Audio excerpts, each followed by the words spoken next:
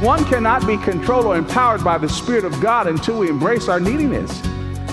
God doesn't do double billing. He does not exist to help me look good. No, we surrender to glorify Him. And we are needy, dependent people. As believers in Jesus, if each of us right now were to check our behavior, could we say we're under the control of the Holy Spirit? Right now, are we consciously aware of His control? It's worth considering because, after all, Scripture commands us to be filled with the Spirit. Not a couple of minutes each day, but each minute of each day. Well, how can we do that? Join us for today's study. Welcome to Living a Legacy, featuring the Bible teaching ministry of Crawford Loritts. If you're new to our program, our teacher has been in Christian ministry for over 50 years, serving as a pastor, conference speaker, seminary professor, and author. His books include Your Marriage Today and Tomorrow, Unshaken, and Make It Home Before Dark. The messages we feature on Living a Legacy come from Crawford's 15 years as pastor of Fellowship Bible Church of Roswell, Georgia. Today, Crawford leads the Christian mentoring ministry known as Beyond Our Generation. Holy Spirit, the Power for Living. That's the title of today's message, and our text is John chapter 7, verses 37 through 39. Let's learn more about the Holy Spirit and why we need Him to be in control of our lives each day. John chapter 7. Here's Crawford Loritts on Living a Legacy. This message that I'm sharing today is a difference maker. Not because I'm sharing it, but because of the emphasis in the New Testament. And I'm praying that everyone will tune in and give this full attention, because this is one of these make or break emphasis in the Christian life. It is the difference between continual failure, up and down, roller coaster experience with Jesus, and a life that is full, free, and exhilarating. And I mean that from the bottom of my heart. Just to connect the dots a little bit here, we're in this series of messages that I've entitled Big Rocks. I call them Big Rocks because I'm not very creative with sermon titles, and it seemed like the best thing to say. Pragmatism will sometimes take us to the wrong place. Gravitating toward the things that we want to hear will sometimes take us to the wrong place. And I made this statement, I want to underscore this, and hear me on this. Unity is a huge big deal to God. In fact, John chapter 17, I went to that text, the last recorded prayer of Jesus. What did He pray for His followers? That we might be one as He is one. He and the Father are one. Our identity in Christ, that is another huge, big rock. You've got to know who you are in order to bring stability, purpose, and focus to life. If you're struggling with your identity, your life is going to be swampish. And so it is that we need to embrace our identity in Christ, know the weightiness of who we are in Him, and we bring that sense of identity to where we are in life. Now today I want to talk about the ministry of the Holy Spirit. The Holy Spirit, I've entitled this, The Holy Spirit, Power for Living. Power for Living. Now, all of these big rock messages, as I said the first message in setting this up, obviously all of them could be series within themselves, okay? So the messages that you're hearing are summary and survey-ish in nature. And so it is with this message on the ministry of the Holy Spirit. It is survey in nature, and I probably should do a 5-6 part series on it, but I don't have enough time to do it. So I want to get down to the bottom line in terms of the ministry of the Holy Spirit. And I want to say a few things up front. Whenever you talk about the Holy Spirit in the New Testament, in the Bible, you've got to understand the Holy Spirit is meant to be experienced.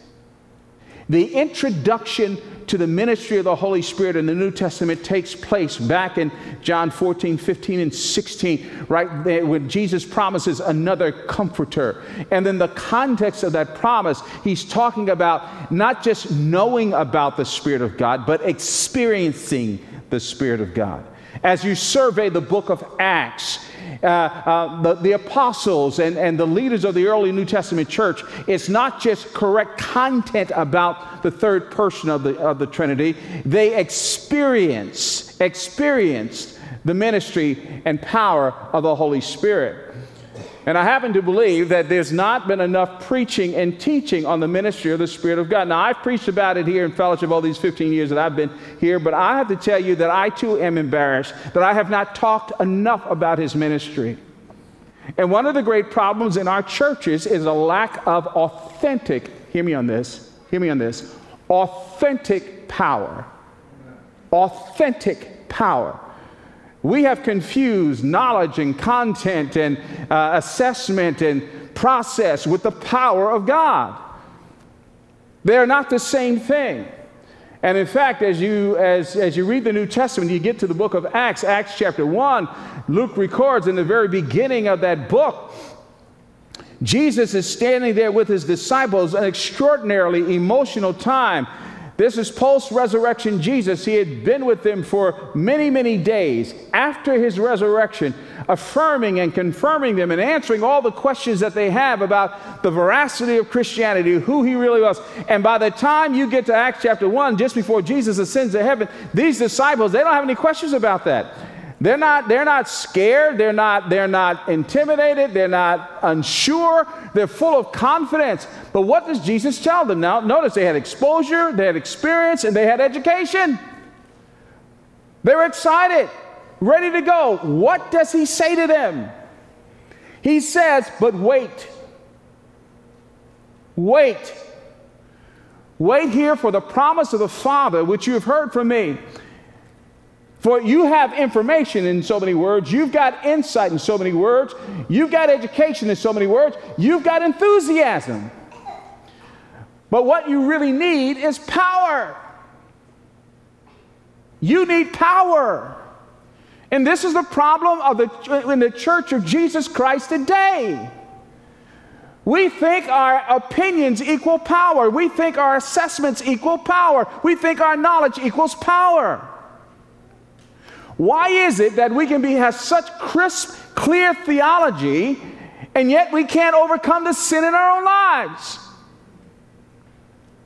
Why is it we can be correct about all the stuff going on, and yet we cannot, in the power of the Spirit, resolve the conflicts in our marriages? How is it that we can be so insightful, but we can't get along with one another in the church? It is not just correct theology, although that's important and you know what I believe. What's going to accelerate us is a group of men and women of God who are submitted to the third person of the Trinity, controlled by him, driven by him. That's where transformation takes place. And there are many more reasons I could get into that, but I don't have enough time. You know, we're afraid to talk about the Spirit of God. Some of it is because of the loony excesses that people have, the crazy stuff that they blame on the Spirit of God that has nothing to do with the Spirit of God. And you get all these nutty excesses. And I say that I don't mean to be pejorative or insulting, but, you know, it doesn't square with the Scriptures. The Spirit of God will never tell you to do anything that violates the Word of God. Never. But nevertheless, he is to be experienced. Now, here's the problem. The reason why more of us don't experience the reality and power of the Holy Spirit has to do with basically pride. You see, we are needy, dependent people. And one cannot be controlled or empowered by the Spirit of God until we embrace our neediness. You've heard me say this up here before. God doesn't do double billing. He does not do double billing. He does not exist to help me look good. No, we surrender to glorify him. And we are needy, dependent people. And this is the reason why we struggle with the ministry of the Holy Spirit, because we know that we're competent. We know that we can do certain things. We know that we have the answers. But until we embrace our brokenness, we will never experience the power of God. And so we are needy, dependent people. Well, that means, and therefore, God's power is released in and through us when we embrace this level of dependence. This level of dependence. Now, the question is that I want to answer for the rest of the message: what do dependent, Spirit-empowered followers look like? Well, let me just give you three evidences, three results, and I'll talk about them. They are, number one, filled. Number two, they are controlled. And number three, they are equipped. They are filled, they are controlled, and they are equipped. First of all, Spirit-empowered followers of Jesus are filled. Over in John chapter 7, this is a prophetic passage in many regards. Jesus is at this great feast. So let me just read John chapter 7, verses 37 through 39. John records, on the last day of the feast, the great day, Jesus stood up and cried out, "If anyone thirsts, let him come to me and drink. Whoever believes in me, as the scripture has said, out of his heart will flow rivers of living water." Now this he said about the Spirit, capital S, the Holy Spirit. This he said about the Spirit, whom those who believed in him were to receive. For as yet the Spirit had not been given, because Jesus was not yet glorified. The Spirit had not yet been given because Jesus was not yet glorified. Now, I don't want to bore you on this, but just to review this a little bit, I checked and I shared this about a year or so here. There are four things that happens to every believer the moment they trust Christ as Savior and Lord, related to the ministry of the Holy Spirit. These four realities, you may not have felt anything, but these four realities took place the moment you said, "Lord Jesus, thank you for dying on the cross for my sin. I receive you as my Savior and Lord." Immediately, these four things happened. The very first thing is that we were regenerated by the Spirit. The Spirit of God gave us new life. The second thing that happened is that we were indwelt by the Spirit. The Spirit came to permanently indwell us and live inside of us. You'll see in a few moments there's a difference between indwelling and filling. The third thing that happened is that we were baptized by the Spirit at the moment of salvation. We were placed into the body of Christ. That is the baptism of the Spirit. The fourth thing that happened at the moment of salvation is that we were sealed with the Spirit, meaning that we permanently belong to Him, and the sign of that is the presence of the Spirit of God inside of us. So we were regenerated, indwelt, baptized, and sealed. Mind you, Jesus is speaking prior to His ascension. The Holy Spirit did not come into the world to permanently regenerate, indwell, baptize, and seal until after Jesus had been ascended to heaven. So now he's speaking prophetically here at this great feast. Now again, hang in there with me. I'm going someplace. I don't mean to bore you with this, but what feast is he talking about? It's important to know this in order to see the shocking, searing contrast that Jesus is proclaiming. The feast that he's talking about here is the Feast of Tabernacles. What's the Feast of Tabernacles? Where every year there was an 8-day feast called the Feast of Tabernacles, and they celebrated this every year to remind Israel of their wanderings in the wilderness for 40 years. So Jesus stands up at this feast. Now, one of the things that they did at the Feast of Tabernacles that you wouldn't see in the text here, during the Feast of Tabernacles, each morning the priest would lead a holy procession to the Gihon Springs. The Gihon Springs. It was a solemn thing. He would lead this holy procession to the Gihon Springs, and he would have a golden pitcher, P-I-T-C-H-E-R, golden pitcher that he would dip into the cool, refreshing waters of the Gihon Springs. And then he would lead them in holy procession back up to the temple. He would walk into the temple and take the water that he had just gathered from the Gihon Springs and pour it out over the altar. Now, there are two implications, two things that this represents. The first thing that it represents is that it represents the water that had been provided out of the rock that gushed forth and gave them life in the wilderness.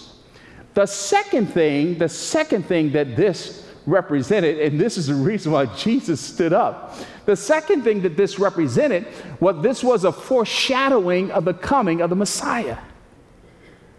So when Jesus stands up at the last day of the feast, and he cried out in a loud voice, saying, Whoever believes in me, as the scripture has said, out of his heart will flow rivers of living water. What was he saying?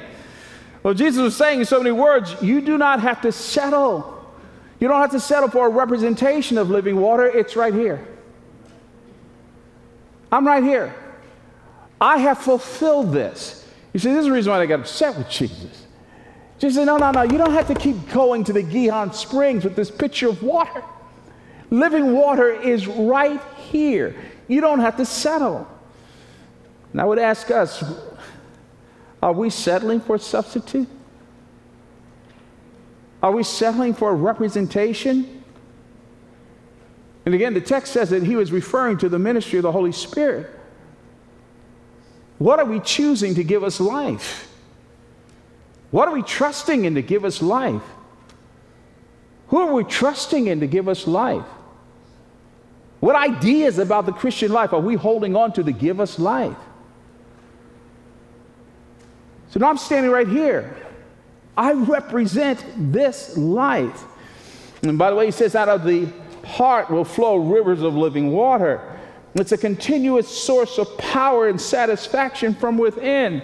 Whenever I read that line, I think of one of my mentors, Dr. Stephen Olford, who's with the Lord. He was British, and I heard him preach this text many times, or a few times through the years. And whenever he would get to that line, out of the heart will flow rivers of living water, he said, out of your heart or innermost being will flow rivers of living water. And I always wanted to be able to do that, but I can't. And but this continuous flow. Power, satisfaction from within. Don't miss that. And I don't mean to be, superficial when I say this, but so many of us are trying to run down joy and satisfaction from all other sources. And God says himself, my spirit is living inside of you, the third person of the Trinity. If you would yield to me, the power and the satisfaction and the joy will bubble up from within. Maybe your issue is failure to surrender to the third person of the Trinity. And this living water is a gift of the Holy Spirit. Now the question is, who and what is coming out of us on a regular basis? If we're not yielded to the Spirit of God, anger, lust, dishonesty, who and what is coming out of us? Now, having said all of that, I just want to point you to the two conditions here. The two conditions to experiencing this living water, this spring that explodes from within. It's right here in the passage. Two conditions. The first one is found in verse 37. If anyone thirsts, that has to do with desire. How serious are you? How hungry are you? How passionate are you?